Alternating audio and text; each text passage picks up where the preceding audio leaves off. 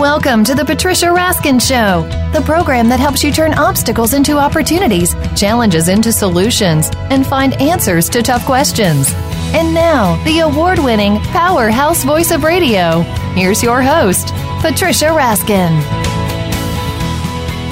Well, hello, everyone, and welcome. Welcome to the Patricia Raskin Show. We are broadcast live on Mondays on the Variety Channel at 2 p.m. Eastern, 11 a.m. Pacific. And then we are rebroadcast on Saturdays at 3 p.m. Eastern and noon Pacific on the Health and Wellness Channel of VoiceAmerica.com. And today we are talking about something that unfortunately is alive and well in our country. And that's racism. That's how do we really look at race in our culture. My guest is Margaret Hagerman. Her book is White Kids, Growing Up with Privilege in a Racially Divided America. Margaret Hagerman is a sociologist, and she shares surprising answers from the 2 years she spent immersed in the lives of white children in upper-middle-class white families in a medium-sized Midwestern city. From ongoing observations of 36 white boys and girls, ages 10 to 13, as they went about their everyday lives and numerous conversations with both the children and their parents, Margaret Hagerman offers eye-opening insights into how white kids learn about race and why that matters to the future of America. Wow. Welcome, Margaret. Thank you for having me.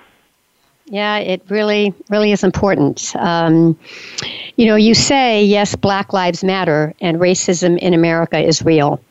And we really have to take a look at, how we view others through the color charge lens. And what are white affluent parents teaching their white children? And even in liberal and anti-racist families, how do white kids come to see Black and brown people as different? So let's talk about that, Margaret. It sounds good. Yeah, talk about how you decided to do this project. How did it evolve? So when I was in graduate school, I was doing all kinds of reading on the topic of racial socialization, which is basically a term that we use in sociology to talk about both the verbal and the behavioral practices that parents use when they communicate with their children about race. And most of the literature that I came across was focused on how parents of African American children prepare their kids to go out and live in a world where they could potentially face racism or discrimination or prejudice. And so I was really interested in that work, and it's really, really powerful. And I started thinking about how white children learn racism. So, at the same time that parents of Black children are teaching them how to combat racism in their everyday lives, I was really curious about how white children are learning potentially to, maybe inflict racism in their everyday lives. And so that was what really got me started on this project. How did you find the students? So I conducted an ethnography, as you mentioned, and I moved myself to a community. I did not live there previously. And I tried to immerse myself into the community. I spent time where the families that I wanted to study spent time. And I was able to build relationships with some of the parents who then connected me to other parents. And so in the end, I was able to come across 30 families that were willing to participate. And I interviewed their children. I observed them in their everyday lives. I went to their birthday parties and their Boy Scout events and all kinds of activities. So, yeah. Why do you think it's important that upper middle class white parents talk to their kids about what it means to be white in a racially divided country? So I think one of the big findings from my research is that white children, regardless of whether their parents are talking openly about race or not, they are learning about race in their everyday lives from all kinds of different places. And so, when their parents do things like avoid particular parts of town, or when they lock the doors in certain neighborhoods, or when they discourage certain friendships at school, all of these kinds of behaviors are sending children really powerful messages, not only about other people, but also about their own position in a racial hierarchy or in our society. And so I think it's important that there's more thought kind of put into this by parents in terms of both what they're saying to their children, but then also what they're doing and how they're setting up their kids' lives. What did you find? What were some of the things that you found when you did this research with the reactions of white students to other races? So some of the differences that I noticed, and it's important, I think, to understand that in my study, I found there was some big variations across these white parents. So some of the white parents in this community opted to live in predominantly white neighborhoods, send their children to predominantly white schools, and basically live a predominantly white life. And so for those children, they didn't really come into contact with kids of color very often. And so most of their ideas about race were shaped by either things that their parents said sort of in passing or in more subtle ways, maybe racially coded ways, but then also from things like the media, TV, the news, and so forth. And that was very different than kids that were growing up in a more integrated space and going to a more integrated school who, had meaningful friendships with kids of color. Certainly it was not perfect. There were all kinds of dynamics involved with that. But I did see some pretty powerful differences in right. sort of interracial contact. So the students that were not exposed to children of other races and were getting most of their information from their parents or the media, what were you seeing there? What were the reactions? What were their beliefs or behaviors? So it was really interesting because many of these children told me when I asked them during the interview part of my project that they did not think racism was a problem in America anymore. They said they did not notice race, that racism is not a problem in their community, and so on.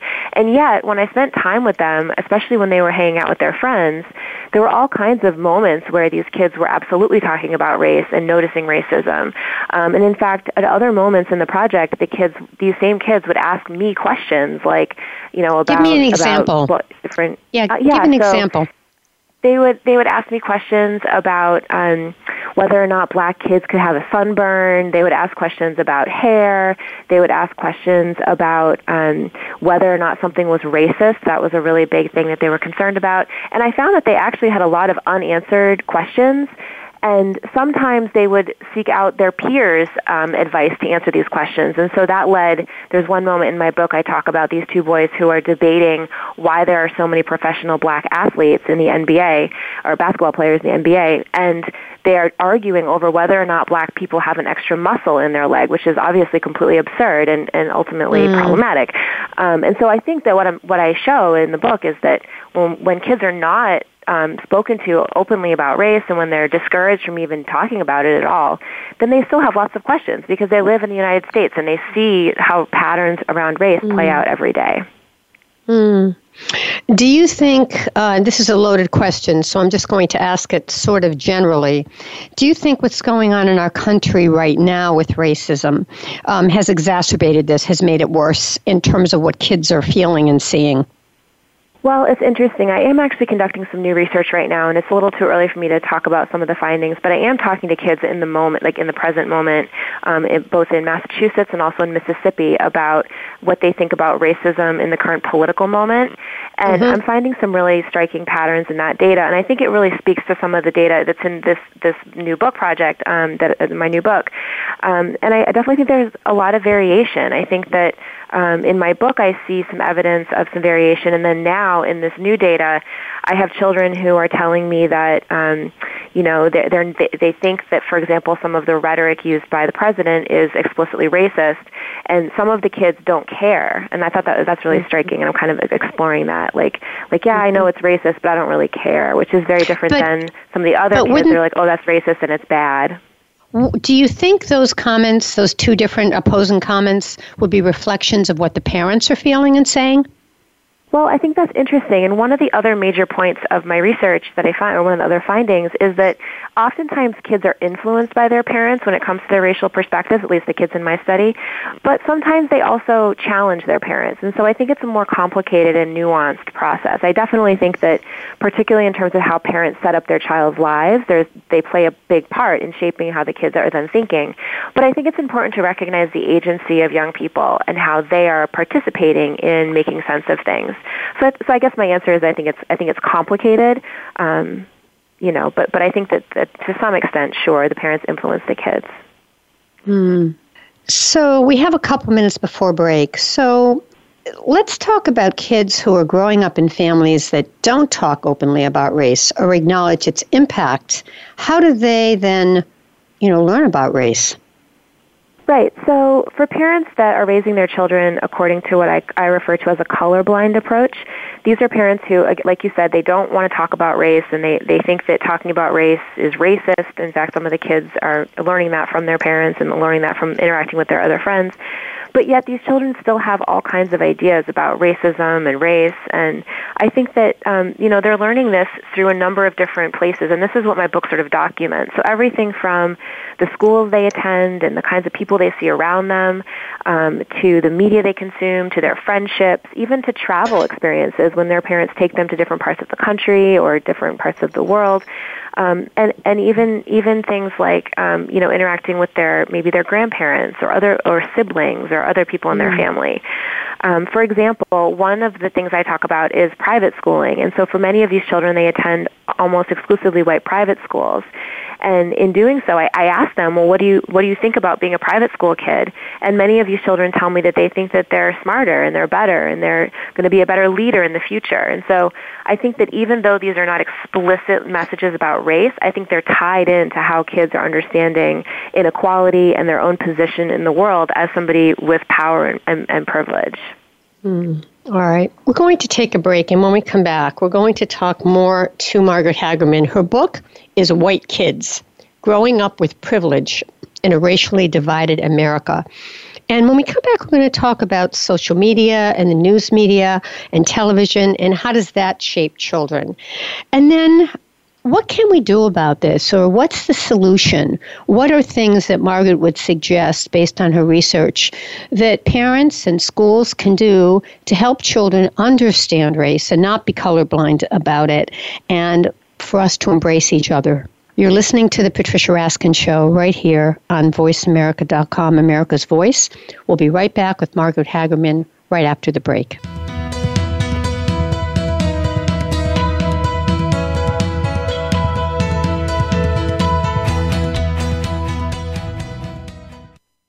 Streaming live, the leader in Internet talk radio, VoiceAmerica.com. Psych Up Live with host Dr. Suzanne Phillips is an insider's glimpse at a life from a psychological perspective. It's a look at what matters to us. Why do we laugh? How do we cope with stress? Are men and women really that different? What is it about our relationships? How are they formed? How they work out? And why they sometimes don't? Every week is something new to engage you. Psych Up Live is heard every Thursday at 2 p.m. Eastern Time, 11 a.m. Pacific Time on the Voice America Variety Channel. We'll turn up your perspective on life. Have you found the beauty inside of you? Join Bonnie Bonadeo each week for Beauty Inside and Out. We'll explain how beauty plays a part in everybody's lives. Our guests are makeup artists, hairdressers, and doctors. But we'll also feature holistic and wellness specialists and spiritual advisors. You can find that beauty inside and express it to its fullest on the outside. Tune in to Beauty Inside and Out every Thursday at 2 p.m. Pacific Time, 5 p.m. Eastern Time on the Voice America Variety Channel. What's your coffee story? The one that defines who you truly are in a relaxing setting. It's where you share your memories, plan for the future, and talk about the now. My Favorite Coffee Story is here with host Aniko Samoji. We invite you to listen in and share your coffee stories too. Bring your friends or just stop by as we talk about coffee and the inspiring stories that touch our lives every Tuesday at 4 p.m. Pacific Time on the Voice America Variety Channel. Become our friend on Facebook. Post your thoughts about our shows and network on our timeline. Visit Facebook.com/Voice America.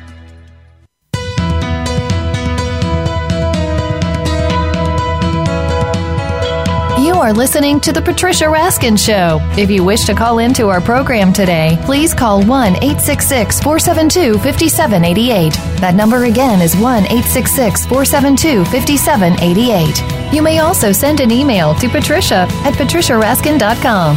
Now, back to The Patricia Raskin Show.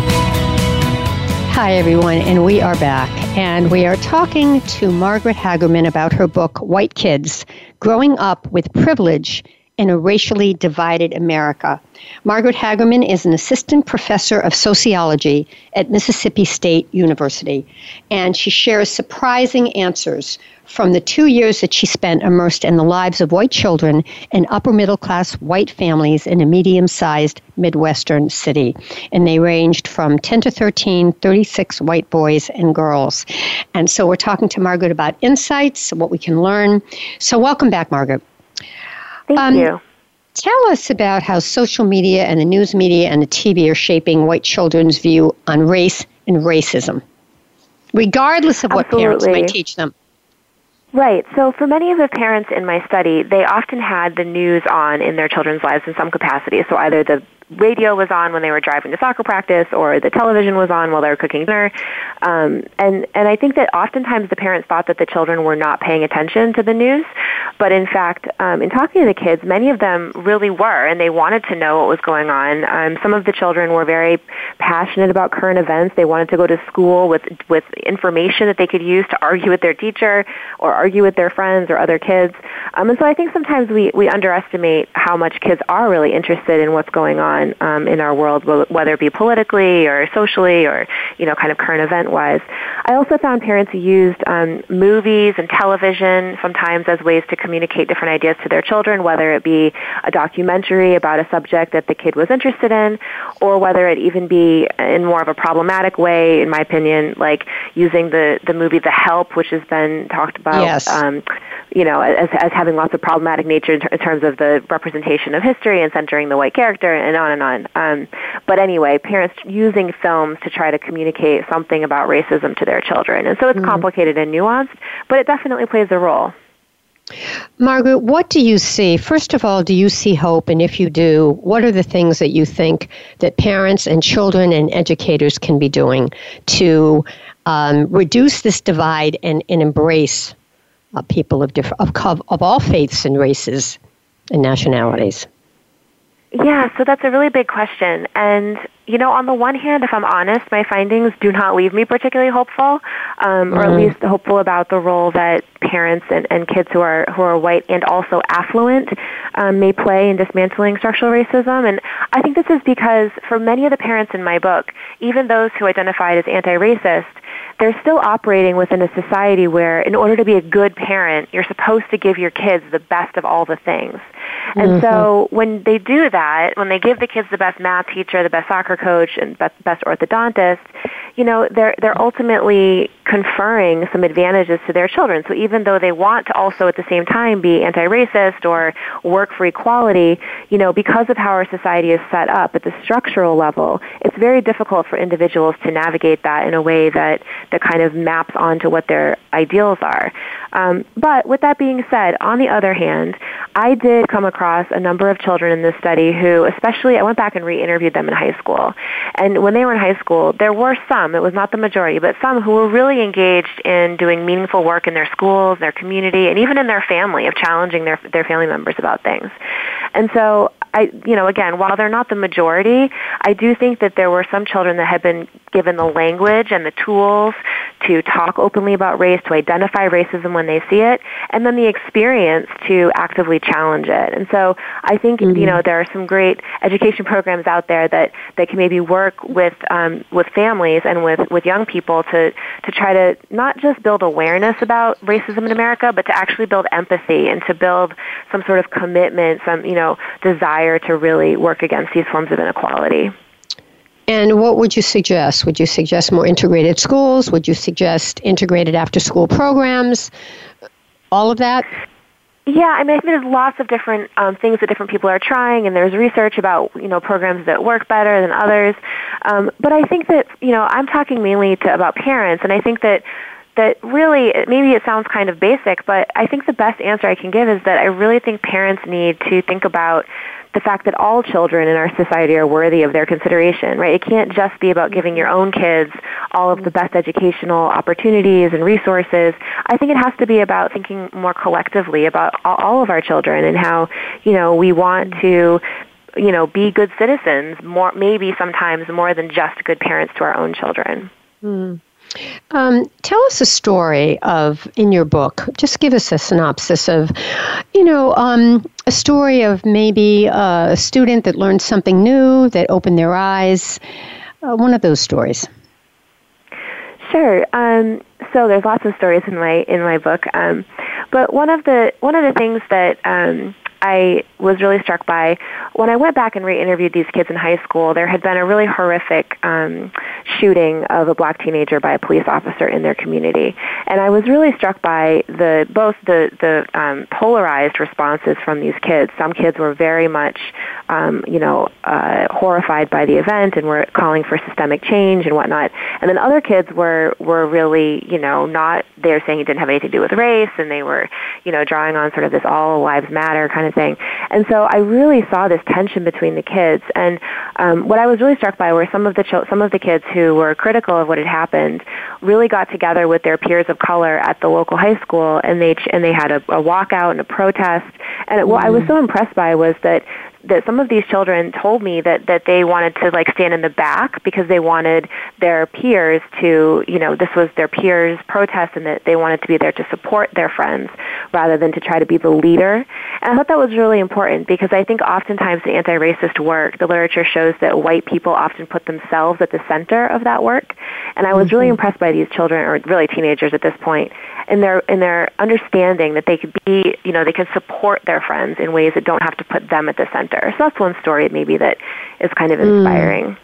It is. What about an inspiring story with a parent? Anything there?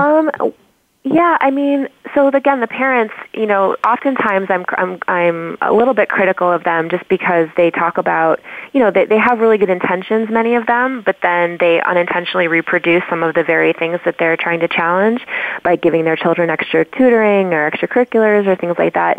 But there were some parents that I thought were really, really trying their best. There was one parent who refused to drive her kids to extracurricular activities, which I thought was really funny because in this community, all the kids go to all kinds of events and things. But she thought it was too much for the kids. But, I was really impressed with how she made talking about race just it was almost like just a part of everyday life. She didn't make it a really sensitive topic. She normalized talking about racism with her children, and I was really impressed by that because, I think it demonstrates a thoughtfulness and sort of a more direct approach than some of the other parents. Margaret, why is this such a passion for you? Did you grow up with this? Did you grow up with more racial equity and tolerance? Where's your passion behind it? Well, that's a really good question.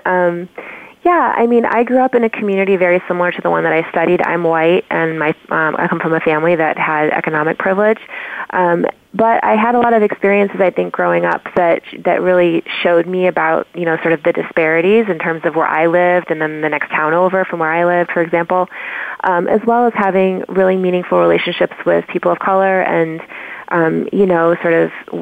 watching them experience acts of discrimination and racism. And, I think it's just a combination of different things that happened in both my childhood and teenage years. And then, honestly, having some really amazing professors in college that opened my eyes and kind of gave me some new things to think about. I think it's sort of a combination of all of that. Great. What would you like to leave our listeners with? What is your message for your book, White Kids Growing Up in Privilege in a Racially Divided America? I think that the most important lesson of my book is this kind of phrase that I keep using, actions speak louder than words. And I think that what I mean by that is that parents can say that they're not racist, they can say that racism doesn't matter, they can say all kinds of things. But what ultimately teaches children about race, and white children in particular, is what parents do and how they set up their kids' lives and the kinds of experiences they provide or that they don't. And I think that's something that parents could be thoughtful about. Very good. And tell people how they can get your book and if you're doing speaking or workshops. Sure. So I have a website. It's margarethagerman.com. And then the book is available on Amazon and then also at the NYU Press website. Okay. And again, the website, please. What's the name of the website? Sure. It's margarethagerman.com. Okay. Oh, I'm not sure I said your name correctly. Hagerman. Okay. Oh, so it's again, okay. Everyone says it differently. So again, the book is White Kids Growing Up with Privilege in a Racially Divided America. I really appreciate you coming on the program, Margaret. I really do. And want to keep posted of the new book that's coming out. When will that be ready? Oh, I still have to work on that a little bit more. Well, do let us know. All right. Again, Margaret Hagerman, and the book is White Kids Growing Up with Privilege in a Racially Divided America. Thanks, Margaret. Stay on the line for a minute. Thanks so much. Thank you. All right. All right, folks. That wraps up our first interview right here on VoiceAmerica.com. Stay tuned. We have another interview in our second half hour of the Patricia Raskin Positive Living Show.